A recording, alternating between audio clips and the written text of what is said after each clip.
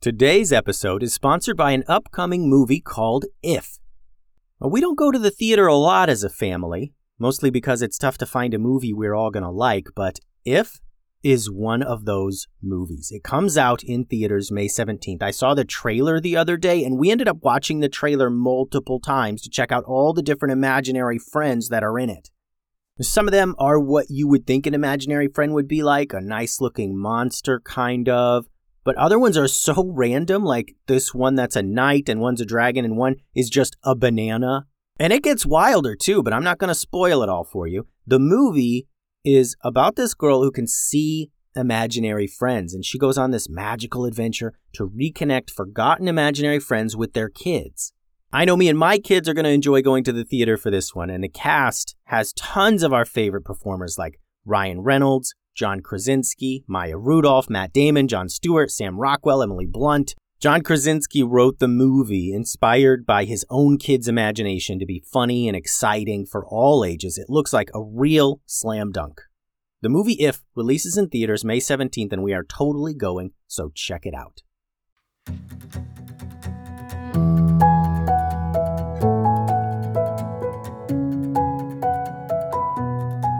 Hello and welcome to another episode of the Kids Stories Podcast. I'm Phil Bechtel.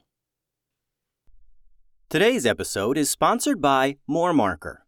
We have buckets and boxes and drawers full of markers. Skinny markers, thick markers, markers that smell weird, and especially markers that have dried out. And instead of just throwing away those dried out markers, we use More Marker to bring them back to life. It's a simple marker-shaped sling that you use to whip the marker back into action. It's so fun to use More Marker that sometimes our kids stop drawing altogether and just search for dead markers to resurrect. The More Marker kits are made by a family out in Oregon, and you can use the promo code KIDSTORIES to get a great discount. Click the link in the show notes to order your More Marker kit today. Before we get started today, I want to give a shout out to Maggie from Ojai, California. Maggie had some questions for me that will definitely lead to more episodes in the future. One thing she wanted to know is, where did Stella Skye go at the end of the Lo Mein Mansion series? I thought that was a great question, and I can't wait to answer it with a story sometime soon. Maggie also submitted some drawings, and you can check those out on the website at kidstoriespodcast.com. Thanks so much for the drawings and the questions, Maggie, and thanks for listening. Now, let's jump right in.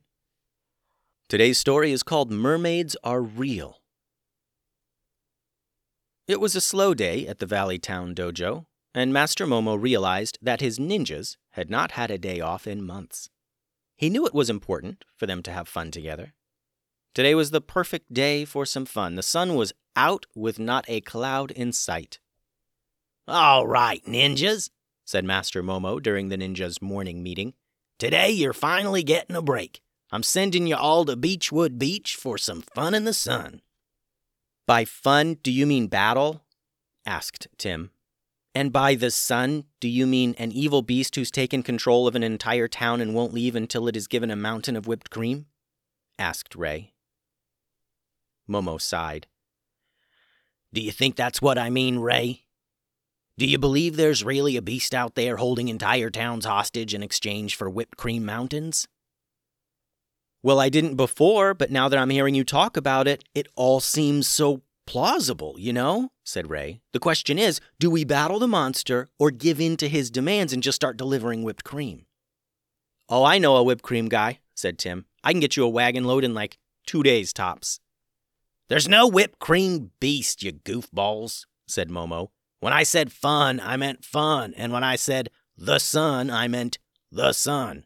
That's it. You ninjas need a break from battles and investigations. Head on up to Beechwood Beach and just kick back." The ninjas were excited, but admittedly a bit out of their element. When you work too hard for too long, you forget how to have fun. So today was a great opportunity for them to have some fun together. They gathered all their things, beach towels, some food, beach games, a radio. They piled everything on their scooters and putted north to the beach. When they arrived, they laid out their blankets and slathered on some sunscreen. Tatiana and Bulis started setting up a volleyball net they brought. Tim and Ray checked to see how warm the water was, and Ben Ben was walking his pet lobster Carswell along the sand. Everyone was really getting settled in, until they saw two figures off in the distance walking through the forest that bordered the beach. Tatiana and Bulis noticed them first. They signaled the other ninjas, and they all gathered their weapons from bags filled with snacks and beach umbrellas and flippers. The ninjas took fighting stances and were ready to attack when from out of the forest walked two regular surfer dudes carrying their surfboards. "Oh, hey, ninja bros," one of them said. "We're just two regular surfer dudes carrying our surfboards. No need for those weapons." The ninjas all relaxed, felt a bit silly. It was clear that this day of fun was much needed, and they reminded themselves that they should have regular beach days from here on out. "Hey, you guys think you could teach me and my brother to surf?" asked Tim. "Right on, water ninja," said a surfer. "We'll have you shredding waves in no time." So Tim and Ray were learning to surf. Ben Ben and Carswell were exploring the beach, and Tatiana and Bulis were playing volleyball, and for a while, the ninjas really did have fun. Eventually, lunchtime rolled around. The ninjas invited the two surfer dudes over to eat with them, and they all sat on a large beach towel enjoying the food. Tatiana was sitting next to Ben Ben and Carswell, and she noticed Carswell looking curiously at her toes. "Hey, Ben Ben," said Tatiana. "Yeah, Tatiana," said Ben Ben. "I can see how Carswell is eyeballing my toes. If that lobster of yours bites me, I'm going to throw him in the ocean. Okay?" said Tatiana. "Okay," said Ben Ben. "Gotta be careful about throwing stuff in the ocean here," said one of the surfers. "Don't want to hit a mermaid in the head." "Very funny," said Tim. "Mermaids aren't real." "Sure enough they are," said the surfer. "We practically live on this beach. Seen 'em before, cruising through the water. They're like super fast." "Nah," said Ray. "We're not falling for that." "Dude, seriously," continued the surfer. "Couple of 'em even came to shore just a little bit ago while we were surfing. They're sunbathing on the other side of those big rocks." Down the beach a ways was a collection of huge rocks piled up high, the waves washing up near them. Tim and Ray looked at each other. They figured mermaids were not a real thing, but figured they had to go see just to be sure. The two brothers got up and ran to the huge stones and out of sight. The other ninjas stayed put, thinking the idea of mermaids existing was absurd. Just a second after Tim and Ray went out of sight behind the rocks, the ninjas heard a yell. "Mermaids! Help! Come quick!" For as silly as Tim and Ray were, they could be serious, and they would never pretend to have an emergency. That just wasn't their style. The ninjas all jumped up around the beach towel, flinging sand everywhere, and ran off to Tim and Ray. "Oh my gosh, mermaids!" said Tatiana breathlessly once she reached the stones. Just on the other side of these boulders, washed up on the shore, were two mermaids. From the waist up, they looked just like regular girls, but from the waist down, they had mermaid bodies, super shiny blue-green powerful flippers. They had battle wounds, too, like they had been fighting recently. Tatiana and Bulis knelt down next to them. They were obviously injured, or maybe worse. "They're alive," said Tim, who had already checked them out enough to know that. "But barely. We need to get them help right away." "Should we take them to a veterinarian or a regular doctor?" wondered Ray out loud.